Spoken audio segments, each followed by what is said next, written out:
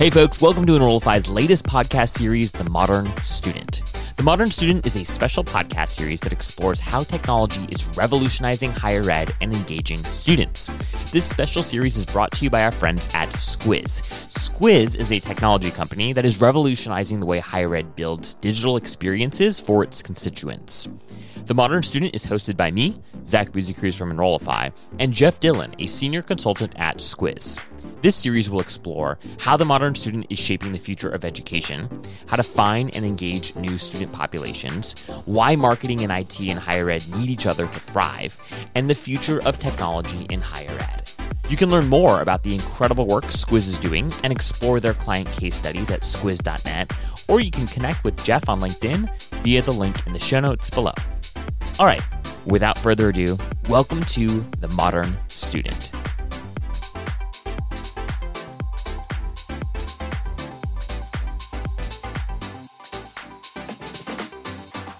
All right, sir. We're live with episode 2 of this special series. How you doing today, man?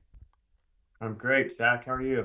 I am doing well. I am excited for this conversation, which piggybacks off the last conversation we had, just thinking through sort of how technology is continuing to change the way that we think about student recruitment, change the way in which we think about delivering education, thinking differently. It's dramatically changing the way in which we deliver our programming at schools, the way that students are learning and whatnot. And as we were discussing about last time, higher education is like for so many reasons, many obvious reasons, pretty like slow adopters when it comes to new technology, new ways of thinking, new ways of learning, etc.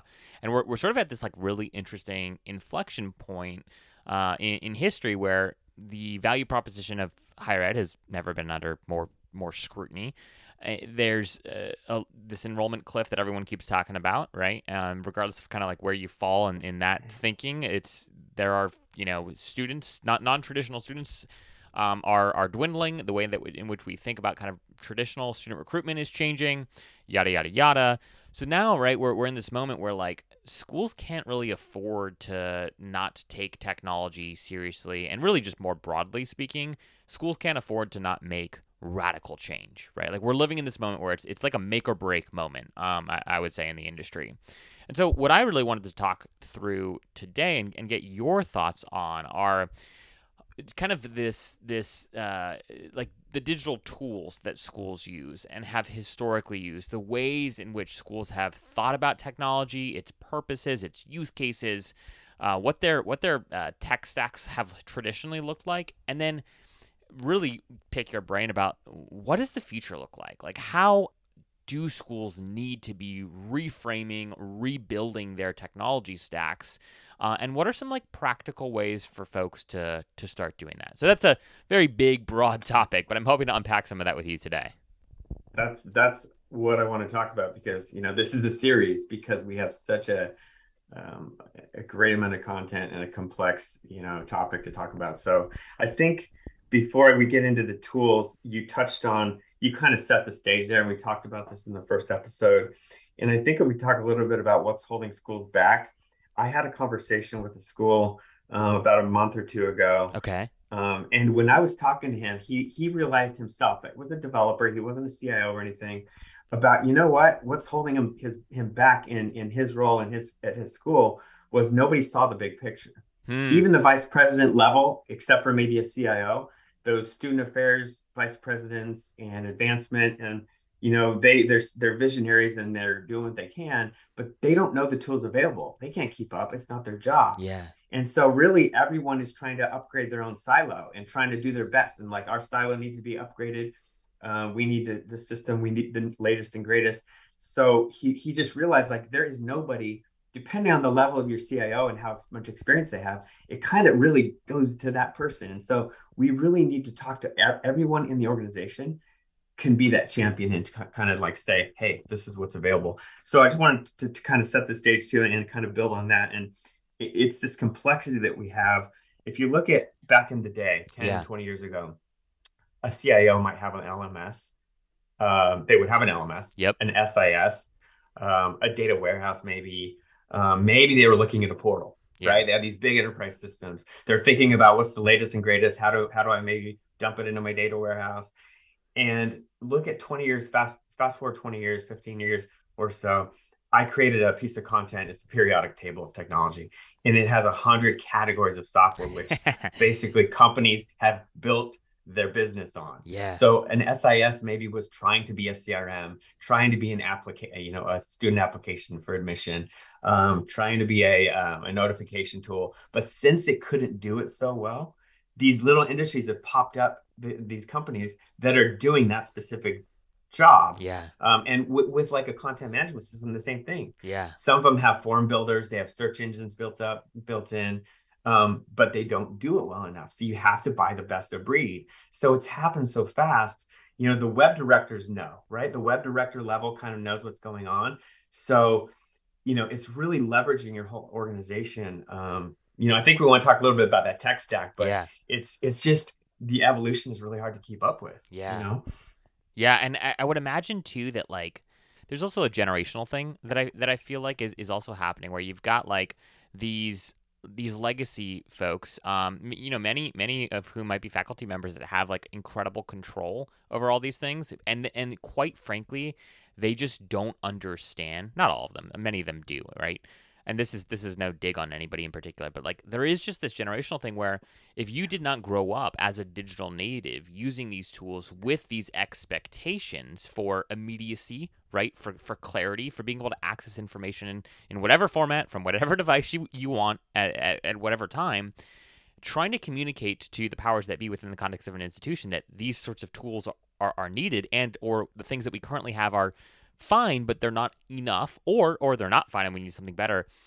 I just feel like there's still just an incredible amount of friction here in our industry, primarily because of, you know, things like governance and just quite frankly, like who still kind of holds like the keys of power at this juncture. I'd be curious, like, are you seeing that? Did you see that in the context of the institutions that you've worked at previously? Like, is that a dynamic that's true and valid, or is that more of just like, yeah, that exists, but it's not like a primary point of friction? Yeah, I definitely think there is a generational thing. You know, higher ed tends to keep their people a long time until, you know, there's been a drain in the last 10 years or so, but you know, they get used to their tools and get set in their ways, and yeah, that's kind of what we're all kind of aware of. One example I like to bring up is I've never really been deep into the academic side. I've been highly into the administrative side. Yeah. I've managed an LMS team, but as far as like working directly with faculty, I haven't done a lot of that. But when the pandemic hit and we all had to start teaching virtually, I was having meetings where I would show my content behind my head.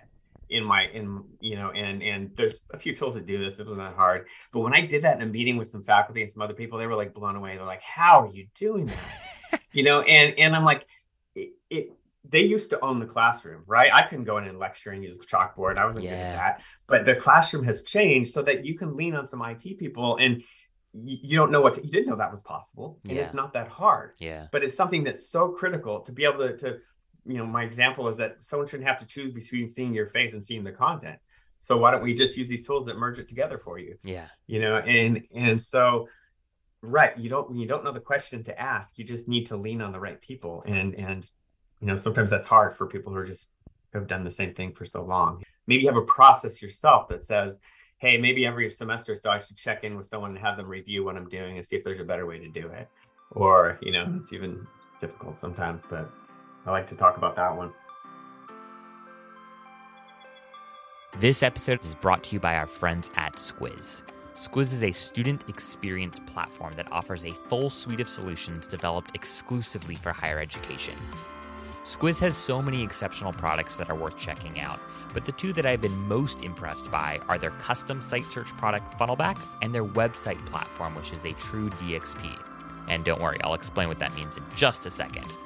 For the next wave of digital natives, search is not ancillary to navigation. Search is navigation. And Funnelback enables schools like yours to build custom, smart site search. So that way your nursing program actually comes up when someone searches nursing, instead of that one nursing faculty event registration page from like 2 years ago.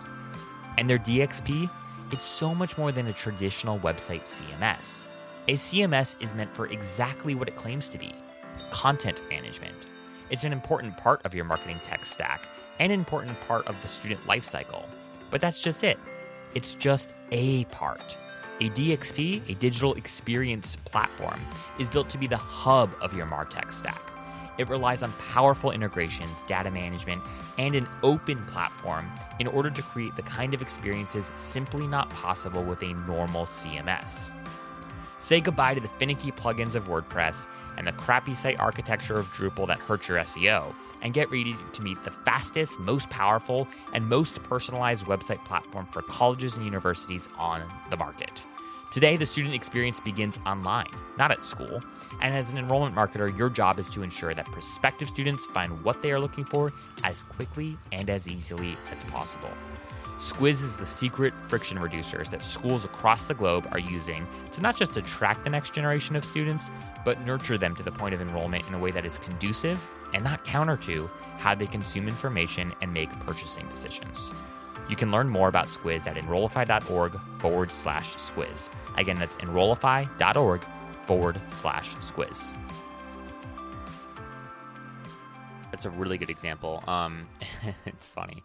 I also think that like the silo thing that you were just talking about before, there are also just these great evolutions in needs, right? And like different departments have different amounts of funding, quite frankly, and different amounts of internal resources.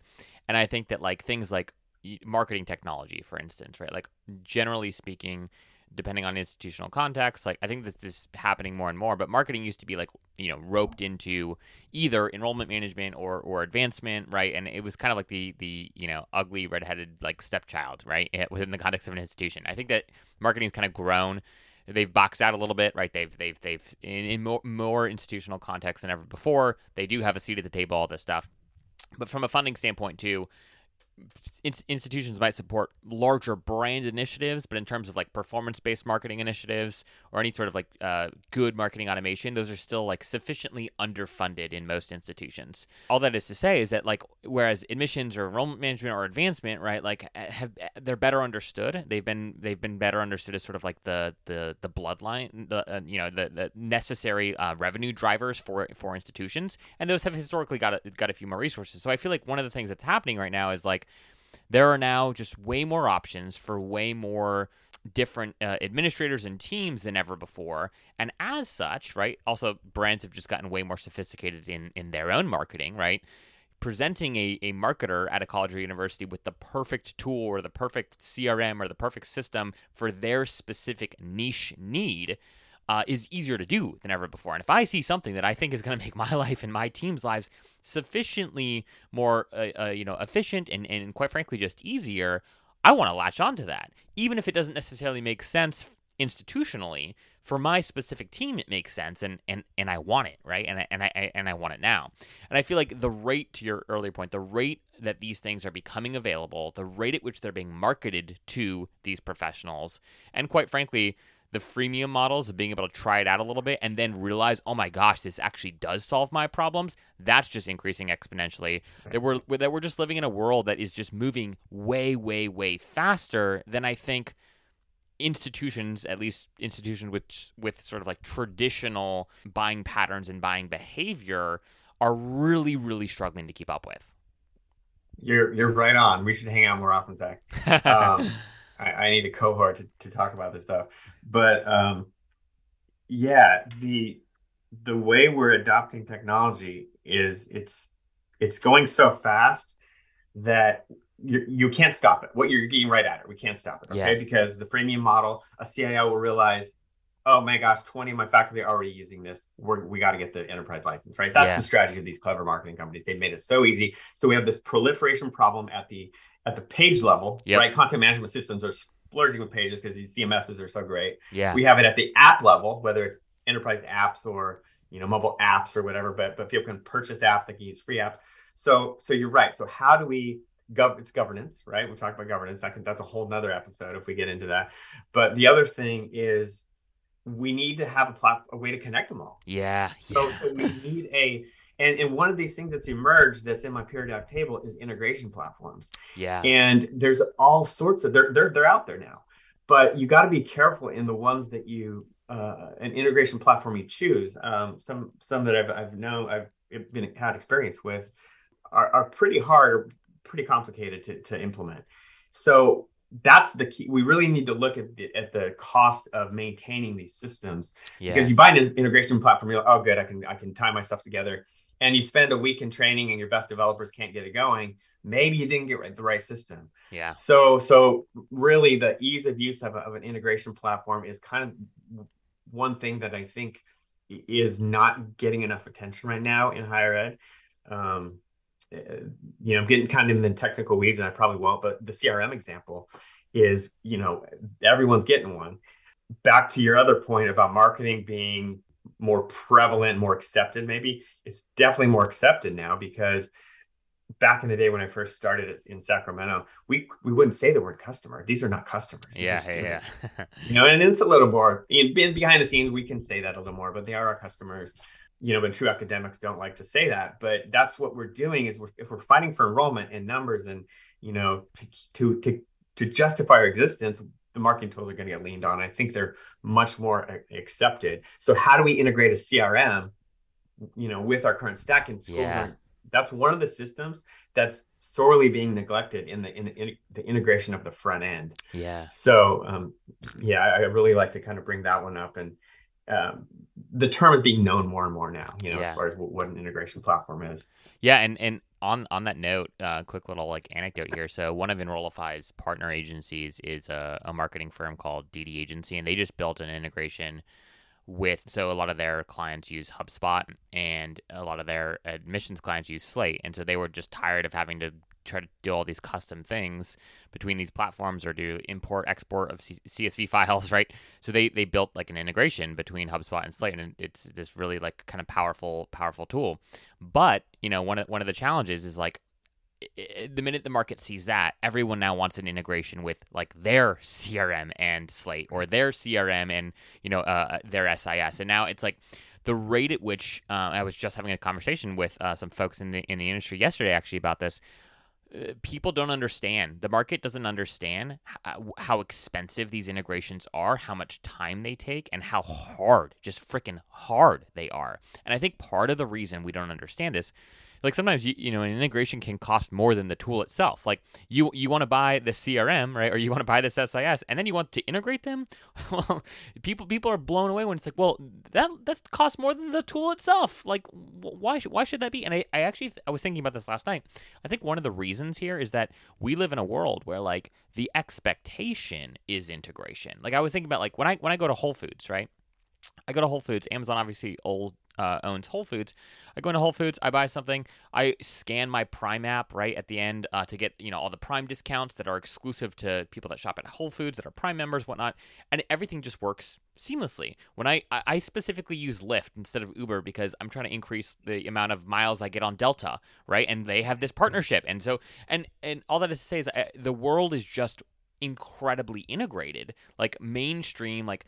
As a consumer, I just expect these things to like work out, right? All these brand partnerships. When I go and I use my Capital One card, I know I'm going to get 3 times points on this particular hotel brand, and I don't have to think about it. And as such, the idea of like integrating systems, well, that's maybe a little bit of a stretch. The idea of integrating systems, people just expect it to work. There just has to be a solution, right? And so I feel like one of the biggest friction points in the industry right now in higher ed is like, wait a second, like this just make it work. It just has to work. But the problem is like folks haven't built this out yet, or at least they haven't built it out in any sort of like meaningful scale. So how do you respond and think about all that? Yeah. I want to take it to another level basically and say that you're right. It's expected. It's ingrained. Our students expect ease of use, but they don't really know how to define it. Yeah. We define it by the systems they're familiar with. So when we as administrators in technology think we've done an integration, how are we making sure then we get into the nuance of what is an integration? Because one example is a portal. I've seen a couple portal products where you log in with your SSO ID and you see a bunch of logos of integrated systems, and all it is kick you to their UI. And that's not an integration. Yeah. Sure, it's going to be easy to plug and play and add another logo there, but then you really have to talk to your students and find out what are they expecting. What we need to do is be able to plug and play systems as they come and go, but Yeah. keep the UI consistent. Yeah. That's hard. That's tricky. But if you get the right foundation, it's going to make your life a lot easier. So I think everyone would agree with what we're saying. Like we expect integrations. It's just how what does an integration look like? There's a balance between full custom, where sure, if you have all the money and you're one of these private schools that has a ton of money, you can build that custom interface Yeah. and maintain it. But if you don't, you need a framework that can balance that flexibility versus the control and the user experience at a value that you can afford. And Yeah. that's the trick, and that's the sweet spot with some of these companies that are really higher ed is the largest part of their market, higher ed government, but they're not really, selling widgets. Yeah. They're really aware of this environment that, hey, accessibility is important, and security. We're held to a higher standard. Um, so So I don't know. I think it's that's missing sometimes, is what does an integration look like? I want to try to bring this back down a little bit and think through how, practically speaking, like how do folks move if we can agree, which I think most people tuning into this conversation can agree, to the fact that things are siloed. There are too many tools. There are too many, things that people are using to communicate with students. You've got faculty going rogue. You've got administrators signing up for these freemium tools, sending out, emails from a new CRM because they have prettier templates, right? Like you've got all this stuff happening, and I think most people can kind of agree that this is a challenge, right? Like this is a major point of friction, not just from a technology standpoint, but from like a brand consistency standpoint, right? From a user experience standpoint. How the heck are you supposed to make sure that the communications that you're sending are actually relevant to the audience that you're sending them from, if there's or you're sending them to, if there isn't like sound data communication between all the different points of software that might be able to send that communication to a prospect, right? If I had a dime for every time I hear like, oh, the marketing team keeps sending things to admitted students, or, this person's a freaking senior and they're getting emails as if they are a prospective freshman, right? Like there's all this information that is just like not synced, not properly speaking to each other. So I think most folks can agree on that. But like, what is the solution here, right? Like obviously it's gonna change like dependent dramatically depending on like the institutional context, but like from you're a smart guy, you're a critical thinker, like looking out over the next couple years here, how is higher ed going to move towards kind of a one system of truth, one kind of singular tool that can at least speak to all the other tools in a appropriate fashion? Well, how do folks get from totally siloed, everyone's using their own kind of system to solve a problem, to something that's highly integrated, but also, right? And I think this is the kicker, incredibly helpful and useful for whatever that individual's problem is. Give us like the couple year vision for how we get from where we are to where we need to be. Yeah, I think that's really the tough question that we're all struggling with. And I do have some experience right in that spot. It's hard not to talk about this. I think it starts at web governance. It doesn't end at web governance, because you can have bad digital governance essentially. And my experience in that was, I think, pretty successful in a big project I went through right before I left Sacramento, because we went through a huge web overhaul and we rebuilt the whole site. But to make that successful, we said we have to put something in place to make sure in the future we don't find ourselves in the same boat. So it wasn't just governing the website; it was everything.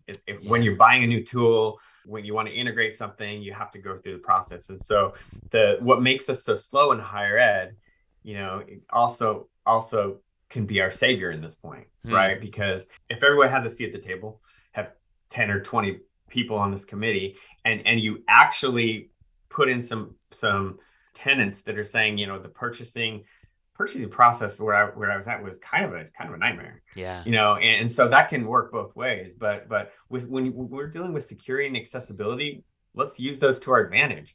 So since we can't stop anyone from doing something, we say, well, you're on the hook for the security and accessibility, because I don't know if we're ever going to get to the one you're talking about. Yeah, I yeah, think it's maybe in some instances, like maybe we'll never ever have a second SIS on campus, yeah. but I can't think of anything else. There's always multiple CMSs and LMSs and CRMs, and I think knowing what's out there and knowing the rogue one, since our government is mature enough, the president finally says, gets enough security reports and puts the hammer down, and the rogue college or two came on board, after a while. I won't talk too much about that one, but every school has them. Every school has those departments.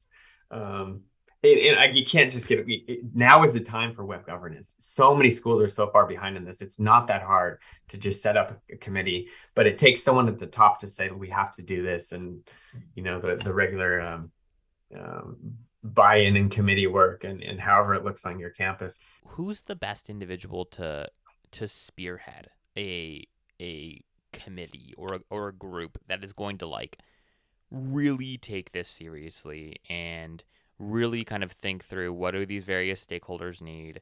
Also, at the end of the day, like what the heck do our students actually need, and how are they interacting with these systems and the content, and what would be detrimental to if we were to just kind of pull this away? Like who should lead that team?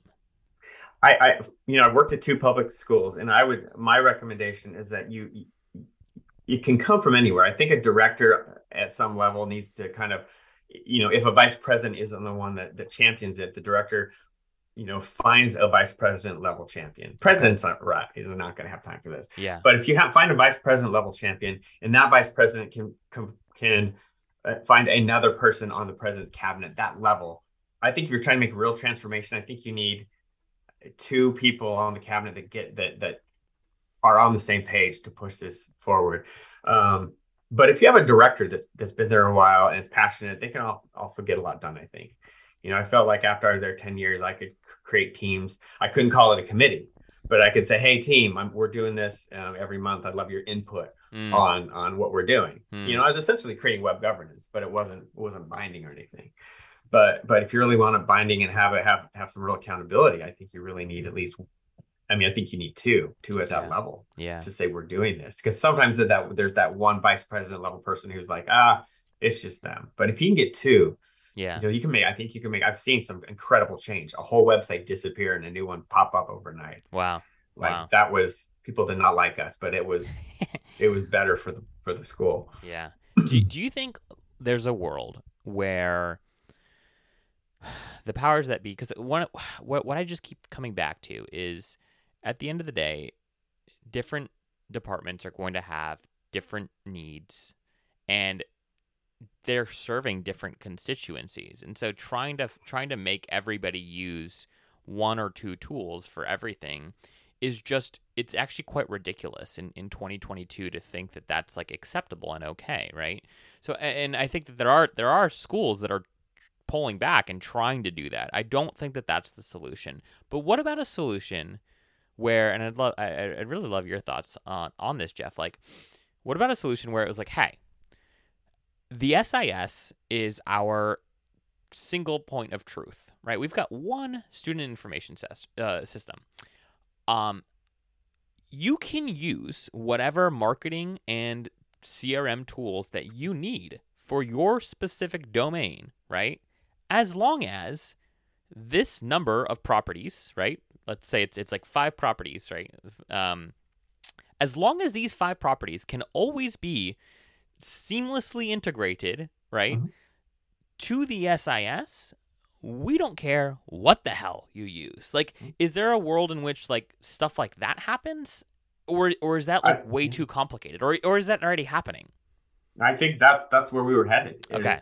Use what you want, but the other 2 big ones are security and accessibility. Yeah. So integration, security, accessibility. As long as those 3 things are in place, you use whatever tool you want. Yeah, and so you don't say like exactly, because it's impossible to really regulate this decentralized nature of higher ed. Yeah. And I feel like if that was communicated more clearly and more consistently, I feel like what would happen is the vendors that are supporting the space, I actually think what they would probably do is they'd probably underwrite a lot of the costs to do these integrations, right? And they're not going to pass it along to you. They're going to be like, all right, well, hey, if we know that people at these schools will use our software as long as this thing is true, they'll put that they'll do that up front. Like they'll invest in that. And but I feel like that declaration isn't clear or loud enough or consistent enough across the board at this particular juncture. That's a great point.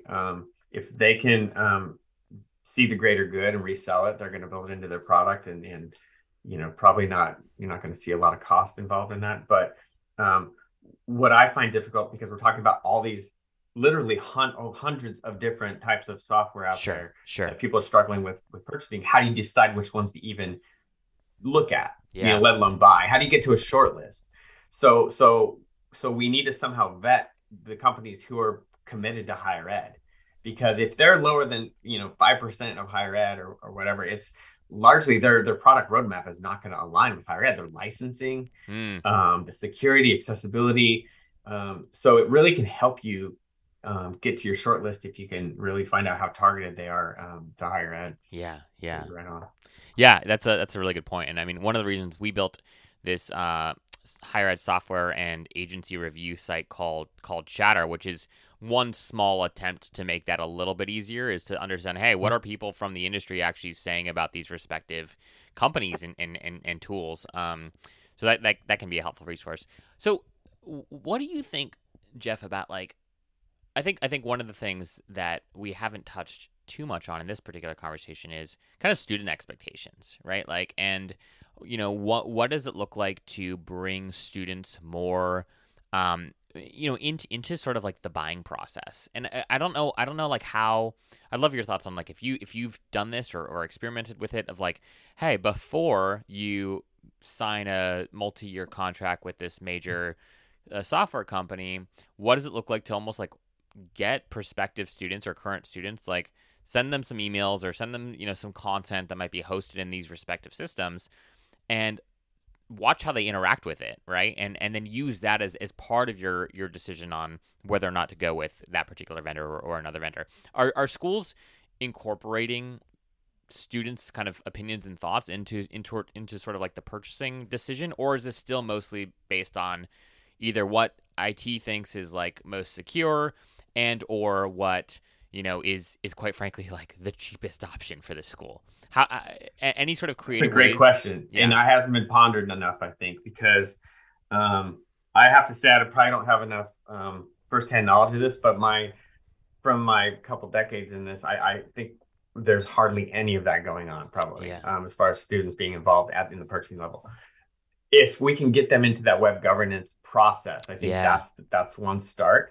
You mentioned this in the last podcast, I think, like, what if we have students at the table? And I'm like, yes, of course. And we did on ours. We had one. It's hard to get them to come, but we have to do that. It's almost like diversity in recruiting. It's just because people from different ethnic backgrounds aren't applying. It's like, we need to try harder, basically. But the other thing we could do, too, is, the painful RFP process we have to go through so often, it can often be put on the vendor, too. Like, could we push our vendors to be like, hey, have you done any testing with students? What do your students say? That might be skewed a little bit, but I think it's always good to keep that in their mind that, the best companies are really talking to students. I know you do a lot. I know you really talk to students, and Rollify is really there. But, the other thing about students is I think we're overestimating their digital literacy quite often. Because they think they need things done so easily. And I come from a background where I'm working at schools that serve underserved populations. Yeah. And so I know that's the truth at some schools, but it's something that we really need to, I think, be aware of. Sometimes they're doing more things on their phones than you think. Yeah. Like editing and writing papers, and it's a little crazy. A quick like anecdote there. My 17-year-old sister, she's a senior in high school. The other day I was at my parents and she was like on her phone, and I was like, who are you texting? Like, that is a really long text. Like, meaning I just saw her like typing like vividly, and it was like for like minutes. And she's like, oh, no, I'm working on a paper. And I was like, from your phone? And she's like, and it was like a Word doc, I guess, that she was using, but she was like working on a college application, like an essay or something like that. But she was writing the essay from her phone, and I was just like, and there's like a 10-year age gap between us, and it was like, I wouldn't have even dreamed of doing something like that, like Right, 10 right. years, and like, and that is, she's legitimately writing a college essay from her phone. Um, anyways, not to get too off on a tangent there, but to your point, things are accelerating so quickly. The way that students are interacting with and consuming information is just happening at just an incredible rate, and I do feel like schools need to get incredibly creative and thoughtful for, hey, how are we doing this to the best of our ability, recognizing that we're never going to be able to like pace with some of the, with other brands who are kind of like leading in these respective categories, but what can we do given the resources that we do have to be ahead of the game as much as possible? I think what we don't often realize is the cost of being so slow in higher ed. I think that's one of our underlying themes here is that we need to move faster. But what if we don't realize what the cost is? Like, what is the cost of this? And I think Hmm. part of the cost is that we don't get to pay attention to these emerging technologies that could help us so much, like Yeah. all these classroom management tools and gamification within the learning management space that some schools are doing well, some K-12 is doing well, but that is, now that we're more comfortable and familiar with the remote classroom, we need to leverage that classroom so much better. And we think that, oh, we have Zoom implemented and our instructors can use it.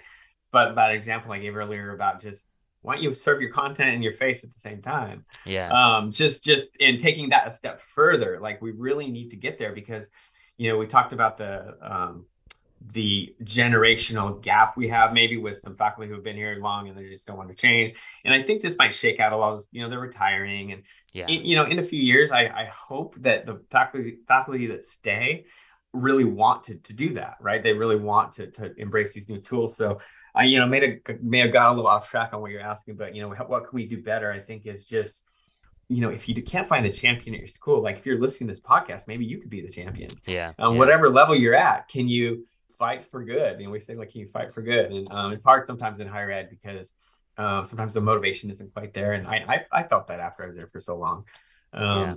that it's hard to make change. But Yeah. I also feel like what happens is that schools get locked into these like crazy contracts. Like I think about like OPMs, for instance, right, which are a hot topic, and people are, on lots of everyone that you talk to about an OPM has strong opinions, one way or the other. And I don't want to talk about that right now, but in terms of like with software, it's the same thing. Like it's like you can get like locked in to these like multi-year agreements with these tools, and then by the time like I was talking to somebody, and I won't name the tool, but I was talking to somebody the other day at a well-known institution with a well-known software product, and they are in their third year of getting set up, and they're not even like the software is not even live, right? Like their third year. And again, this is a well-known software company in this space. Anyways, point being that like I think where I always like what frustrates me so much is like people are just get tired. Like and they end up settling for tools or systems or solutions, and because they just don't have the bandwidth, quite frankly, to spend another 2.5 years trying to onboard with something that promises that they're even better than the last one that they have.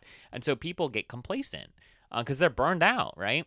And yet unfortunately, like students don't care about that, and unfortunately, like your competitors don't care about that, right? And I think that like there's just massive opportunity for the people and or the organizations that can find a way to help these schools get out of these contracts and or like say, hey, like we will do the hard work for you. And again, everyone is so different, and this is so hard to maybe do at scale. But for the organizations that can figure out how to do this and do this well, there's remarkable opportunity. Because at the end of the day, again, like it's not the student's fault that you're tired. It's not the student's fault that the software that you thought you were buying, like the people there are just really frustrating and there's no customer support. Like that's not the student's problem, and it's also not your other department's problem, right? Like whoever's buying and owning this system, like you are responsible for making it work, not just for you but for the other stakeholders. And if you can't do that, like it or not, like that is on you. And so I feel like there's this complacency that ends up setting in just because people are tired. People are so tired. Yeah, you're right. I totally agree with that. And one little angle to that too is on the other side of the spectrum, rather than getting raked over the coals over years with a solution that's not panning out, we have these pretty robust, I would say, to be nice, procurement offices in higher ed that have a lot of people and a lot of processes, and they often, I've seen some that are really, they're doing their job so well, they create it's very difficult sometimes to get software, but when you get that contract written, it's very favorable to the institution. You're getting paid on milestones. The vendor just has to do all this stuff to get it working. And so, it's sometimes those, I think you were an outlier. Your case is outlier over here. I'm giving you an outlier on this side. Yep. It has to fall more towards that end of let's let our procurement's office really, I want to slow down the process, but if we're going to, write these RFPs and, these contracts should be really favorable, short terms, terms on the universities. The vendors will make they'll it accommodate. work. They will accommodate. So really think about that when we're trying to purchase. And the ones that are hard, like you're like, why is it so hard? Maybe it's not the right vendor. If you think about it, look at how committed are they to higher ed. One quick thought on the procurement front. And again, I apologize if this just isn't how it works or functions. I've never worked in a procurement office, but like, is there like a better, like more strategic role for these individuals where like, hey, they're actually sitting down with these teams and getting a better understanding of like, hey, talk to me about everything that you actually need. Let's be strategic about this. And I guess what I'm getting at is there a more like proactive role that procurement folks could play rather than it being a little bit more of a defensive reactive role, or does that just not work? My kind of theory on this is that they're pretty reactive. Like they don't, if they were included early on, I think there probably are some people that I knew a couple in Sacramento that were great. I think the procurement office in Sacramento was actually pretty amazing, like relative probably to the general higher ed population. But I think for the most part, they probably are very, it might be difficult to have them get really, or have the experience or know what questions to ask with all the different types of things out there. I think we had a great collaboration where we would tell procurement, here are all the things we need to know. Can you make sure anyone buying IT on this campus just does all these things and has to go through us? And we did it and that worked, but we gave them all the questions and all the things. But they would see something and they would contact us like this, they're trying to buy this, like how, what is that? What category does that fit in? So I think there's a good room for collaboration. Usually it's not really at the selection point. It's more at the, like, we really want this. They just need to have their data and work with IT. I think it's possible. I don't know how prevalent it is though. Or even just like being able to pass along like, hey, we got something similar from this other department for this company, and the thing that you just hit, this is 3 times what we saw it was over here. Like, are you sure? Like, are we missing something here? Like, I feel like maybe there is a little bit more of like a feedback loop that could be helpful across the university, and again, maybe a little bit more of a proactive approach to, hey, we've seen a lot of these other things come across our desk. Here's our recommendation, kind of on like either one, this other department tried this and it didn't work. Just an FYI, you can still go forward. You can still, we'll approve it. But like this other department had a really like terrible relationship with this software provider and whatnot. And I feel like there could be just an increase in that feedback and that collaboration just to help use limited resources much more efficiently across the enterprise. I got just one final question for you, Jeff. At least for today, and that's around like Squiz, right? So Squiz is doing a lot of work right now to wrestle with these big challenges and these problems. And I'm curious, when you guys think about your DXP and you think about the other solutions that you have, how are you all talking through and discussing and really just like thinking about how to help solve for all of these problems and all of these challenges that we've discussed today? So, I left my job in higher ed earlier this year, in January of this year, and I wasn't really looking. But when I saw what Squiz was doing, I wanted to be part of something of the future, right? There's these companies that I could probably make a good living working for, and we know what they are, Yeah. content management systems and chatbots, but the next thing, the DXP, I thought it was so interesting that Australia, which has about 50 universities or so, is doing these incredible things with this platform. And why are they so far ahead of the United States? When I could see the new CMS basically is what a DXP is. We'll probably talk about that a little bit in a future episode. So what we're doing at Squiz is really, so our job is to educate schools what's possible. Is your CMS siloed? Like, one example is when a vice president or someone needs to get out info, communication. This happens all the time. Everyone's scrambling to put it up everywhere. Like, okay, it's got to go in the portal. Could it come up in the search results? We got to put it on this page and this page. And so, everyone talks about a true create once, publish everywhere model. Like, we don't want to be replicating content. So we know that's something that's going to hit at the user level, right? We want our students to have more confidence in our search engine, to get the information they need quickly. But at the administrative level, we don't have resources anymore. So so we're at the sweet spot where we're helping everybody. If we can put in a DXP that can really connect all our front end technologies with our easy to use integration platform, I'm just like, how is anyone going to say no to this once they see it? So that's why I'm a Squiz, and it's incredible. Yeah. No, I'm super excited by the work that you all are doing there. And personally, the whole Funnelback product, which I know that I've talked about on this podcast before, is especially just fascinating to me. This just totally reimagined on-site site search tool, and all the insights that can come from that. And again, I'm always biased towards the marketing side of things and the promotional side of things, because that's where I come from. But I'm incredibly excited about what you all are building, and think that anyone who's listening to this conversation that resonates with all these problems and challenges that we're talking about today, I highly encourage you to reach out to Jeff and talk with him and the team there. But sir, this has been a privilege as always. Thank you for your thoughtful reflections. Thank you for the things that you're doing in the space. And thank you for your stories, man. I'm looking forward to next time. Yeah, me too, Zach.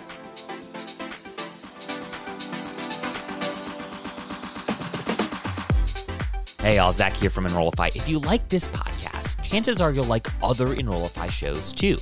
Our podcast network is growing by the month, and we've got a plethora of marketing, admissions, and higher ed technology shows that are jam-packed with stories, ideas, and frameworks that are all designed to empower you to become a better higher ed professional. Our shows feature a selection of the industry's best as your hosts. Learn from Mickey Baines, Jeremy Tiers, Jamie Hunt, Corinne Myers, Jamie Gleason, and many, many more. You can learn more about the Enrollify Podcast Network at podcasts.enrollify.org. Our shows help higher ed marketers and admissions professionals find their next big idea. Find yours at podcasts.enrollify.org.